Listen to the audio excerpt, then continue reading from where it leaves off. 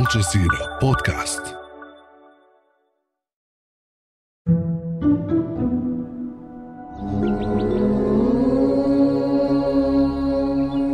You might not expect to see a world leader doing what's known as the crocodile yoga pose on the lawns of the United Nations, along with hundreds of people.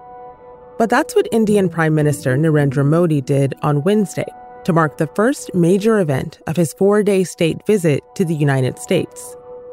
Yoga is flexible. You can practice it alone or in a group, learn from a teacher, or be self-taught. It was quite the event, packed with Modi supporters, dignitaries, and even some celebrities. You just spoke to Richard Gere, that very famous Hollywood actor. Richard Gere being there sends across a very important message. And New York City Mayor Eric Adams, he's also going to join this amazing yoga celebration. Today, the Modi mania moves to Washington, D.C., where President Joe Biden is rolling out the red carpet. For a ceremonial welcome at the White House, a state dinner by the Bidens, and a rare second address to the joint sitting of the U.S. Congress. The India-U.S. relationship is often framed as one between two liberal democracies. And events like yesterday's International Day of Yoga at the UN are a big part of Modi's soft power and popularity. But under his Hindu nationalist government, India has seen minority rights, civil society, and freedom of expression all massively eroded. And none of that is front and center on the visit agenda. So what really drives the U.S.-India relationship? I'm Malika Bilal, and this is The Take.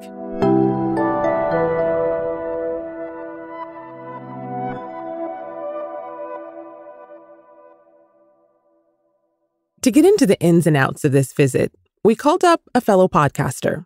My name is Milan Vaishnav. He hosts The Grand Tamasha, a podcast on Indian politics. He's also a senior fellow and director of the South Asia program at the Carnegie Endowment for International Peace in Washington, D.C. So, Milan, let's dive right in. Narendra Modi, he's a controversial figure. And with all of the fanfare around his U.S. trip, some might actually forget that he was once denied a visa to come to the United States back in 2005 and effectively banned from coming to the country for close to a decade before he became prime minister. That was because of his alleged role in religious riots, which killed more than 1,000 people, most of them Muslim. He did not intervene in a massacre against Muslims in 2002 when he headed the Indian state of Gujarat. Hindu mobs raged through the state, burning their neighbors alive and raping women, whilst the police and authorities were accused of standing back and at times encouraging it. Modi was cleared of complicity in the riots by India's Supreme Court, but the stain on his reputation has lingered. Fast forward 18 years from that visa ban, he's in the U.S. on an official state visit, complete with a full state dinner where he'll be the guest of honor. So how significant is this trip? So I think this trip is very significant. Since about the year 2000, the U.S. and India have been embarked on a growing and deepening strategic partnership in all kinds of spheres. But I think what we're seeing today is perhaps a qualitative jump. These two leaders, U.S. President Joe Biden and Indian Prime Minister Narendra Modi, have realized that the future of their domestic and foreign policy ambitions are inextricably linked. Mr. Prime Minister, there's so much that our countries can and will do together, and I'm committed to making U.S.-India partnership among the closest we have on earth. That the U.S. needs India and the India needs the United States for economic reasons, for defense and technological reasons, as well as for diplomatic outreach. But I also think that there are structural factors at play pushing these two countries together. And the most important one is really the looming threat that a rising and expansionist China is playing in the Indo-Pacific. So It sounds like it is a giant game of political chess, because on the one hand, it might look like pageantry, but behind it, there are strategic, crucial aims that each has in mind for each other. I think that's absolutely right. There is a lot of pageantry involved in this visit. President Joe Biden and First Lady Jill Biden will welcome the Indian Prime Minister with a 21-gun salute.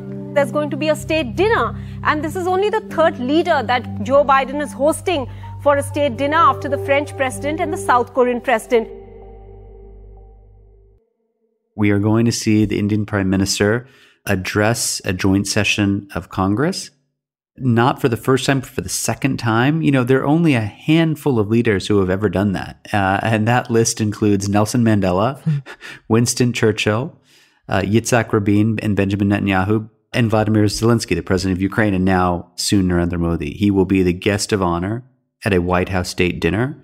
He will be feted at a Kennedy Center gala of more than 1,500 members of the diaspora, celebrities, politicians, policymakers. Wow. So the pageantry is significant, but there's quite a lot of substance. And I think that is what has really gotten both capitals so worked up. So how is it playing out in India? Because there has been a lot of fanfare, at least when it comes to Indian media. Excitement is really off the charts for Prime Minister Modi's visit to the United States. Well, I think it's a big political victory for the Prime Minister. You know, I think those of us who study Indian politics have traditionally divided up issues into elite issues and mass issues, right? And what Narendra Modi has done is to move foreign policy from an elite to a mass issue, right? It is now an issue that the average person on the street talks about, not in a concrete sense of, okay, what is this defense deal that the US and India have struck, right? But in a general sense of feeling that for the first time in their lifetimes, they believe, due to Prime Minister Modi's work, India is firmly on the map, right? He has been able to market himself essentially as being the person who's been able to affect that transformation. So this visit is not just to achieve foreign policy goals of the Prime Minister and of his government, but also sends a signal back home. Of course, this trip is strategically key here in the U.S. as well. And you can see that from the defense deals that are expected to be announced, that India is important to the U.S. government. The United States, we are told, is open to sharing critical technology with India. Technology like GE 414 jet engines. There could also be a deal on 30 MQ-9 Predator drones, or the Sea Guardian drones, amongst the most lethal weapon platforms in the world. Why are they making these deals? What do we need? What does your average person need to know about these deals? I think what the average person needs to know is that the United States has been building a framework of deterrence vis-a-vis China. And as they've built that framework, they have been looking for partners in the Indo-Pacific with which they can enlist as kind of co-owners of this strategy. So what it means is that going forward, the U.S. is going to consider India to be one of its closest partners. And I use partners on purpose because India is not a treaty ally of the United States, as our NATO allies are, as countries like Australia and Japan and the United Kingdom are. It has famously brandished what they call its non-alignment status, to not want to get sucked into being a formal member of one bloc or another, right? I mean, this was formed the backbone of India's foreign policy during the Cold War. We, the non-aligned, have chosen peace, which surely is the right and inevitable choice. But they have still adhered to that principle, even after the Cold War chapter has been closed. But there's no doubt that when you kind of look out at the world, India has decided to pivot towards a closer relationship with the West, right? So whether it's questions of defense and military partnerships, intelligence sharing, collaboration on the challenges of the future, India is going to have a seat at that table. And it's largely because, the U.S. has worked very hard to bring India to that place.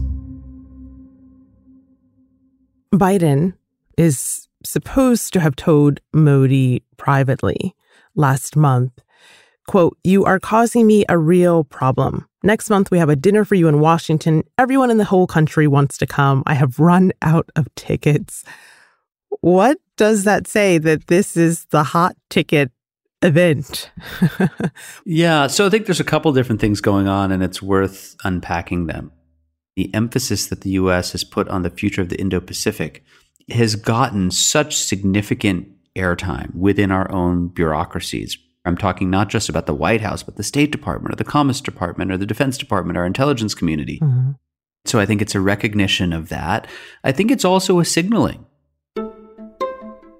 Let's not forget that the Indian American population may only be slightly more than 1% of the U.S. population, but it is growing at a rapid clip. Between the years 2000 and 2018, this is a community that has grown by 150%. Oh. 2/3 of people of Indian origin who reside in the U.S. today were either born after or migrated to the U.S. after the year 2000, right? So this is a very, very new diaspora, but it is also a increasingly influential one.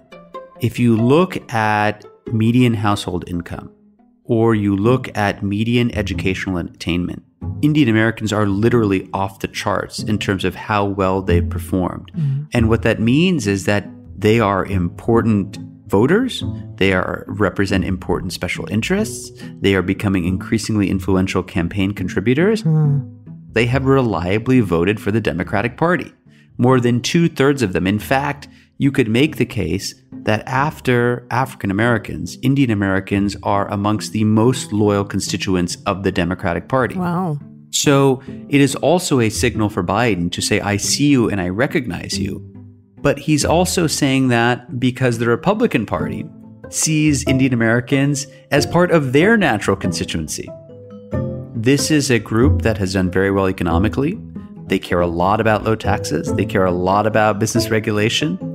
Many of them have socially conservative values. So the Republican Party says, wait a second, you guys actually belong with us. So for Biden, this might be as much of countering China as it is playing to a base of potential voters come 2024. I mean, absolutely. I think that there's no question that he is looking to signal to the Indian American community, which has invested deeply into bringing these two countries together, as they like to say, the world's oldest and the world's largest democracies. But are democratic values really the glue that binds India and the United States together? That's after the break. Ever wonder what history's most famous and infamous would say if you asked them for their side of the story? Most of the world knows me today as Winnie Mandela. In this season, we hear from some of history's most notable women, including Tasmanian Aboriginal Truganini. I survived an apocalypse. How many people can say that? An unconventional and extraordinary artist. Every time pain brought me down, I painted it. You've heard of them. Now it's time you hear from them. Me? I am Frida Kahlo.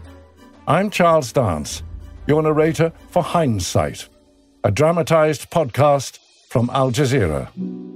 Listen wherever you get your podcasts.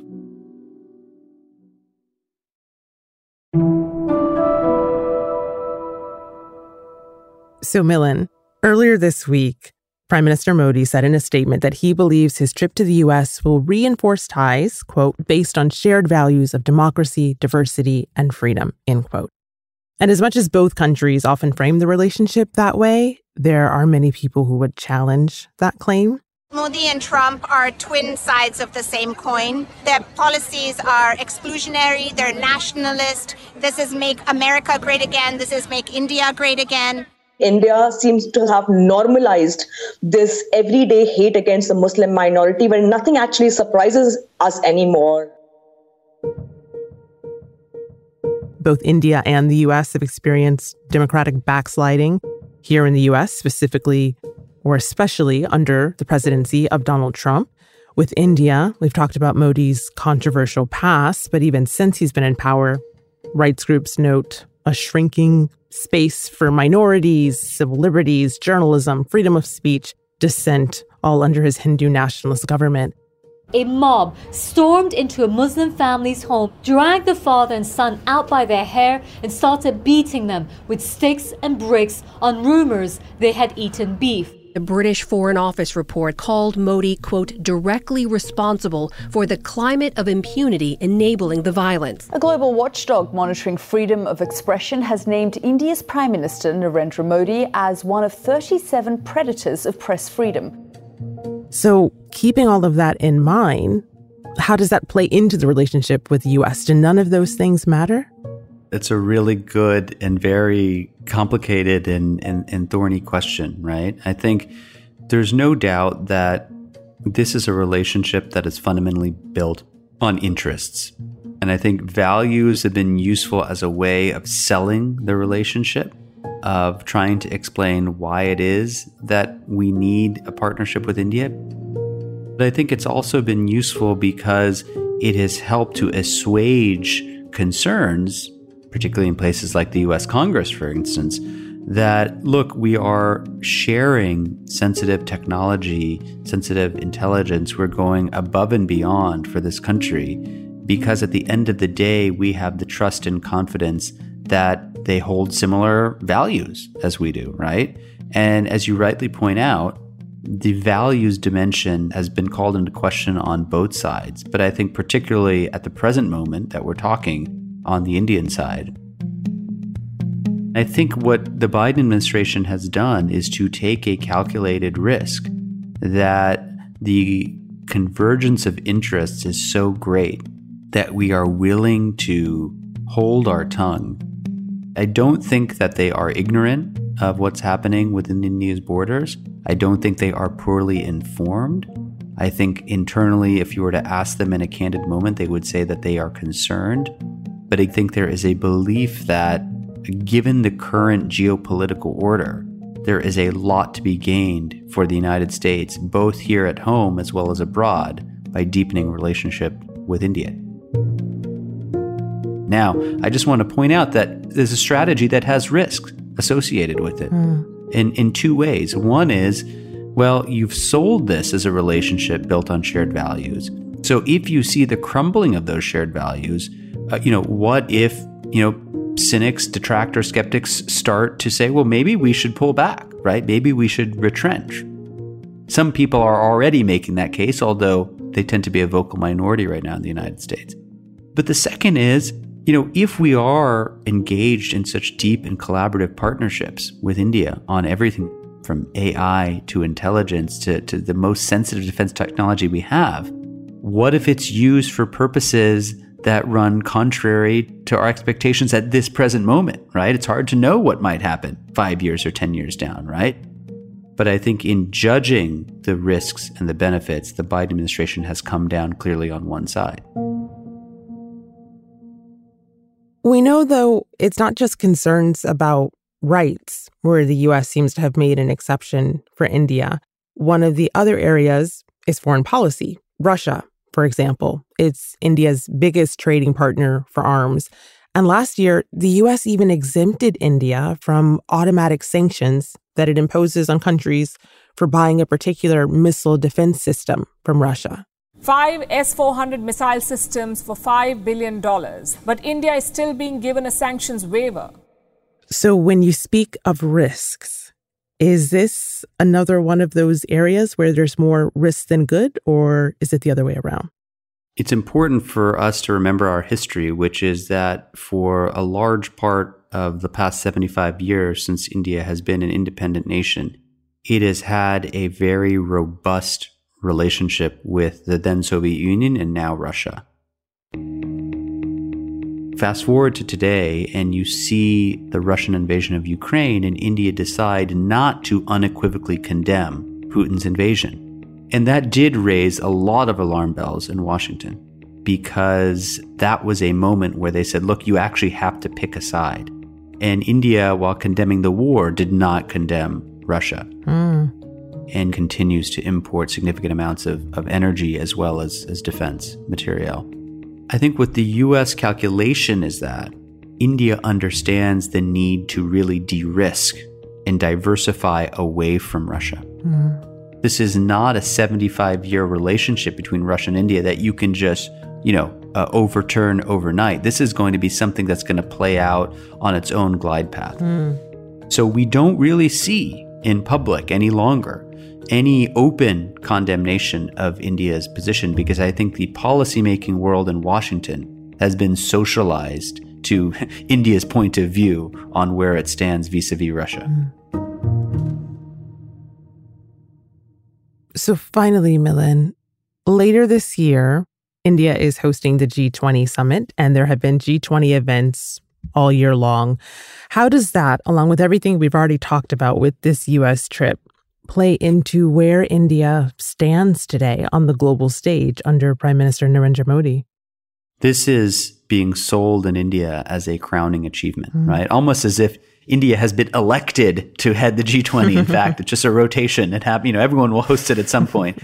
But they've really made this into a milestone achievement that has kind of domestic political kind of resonance.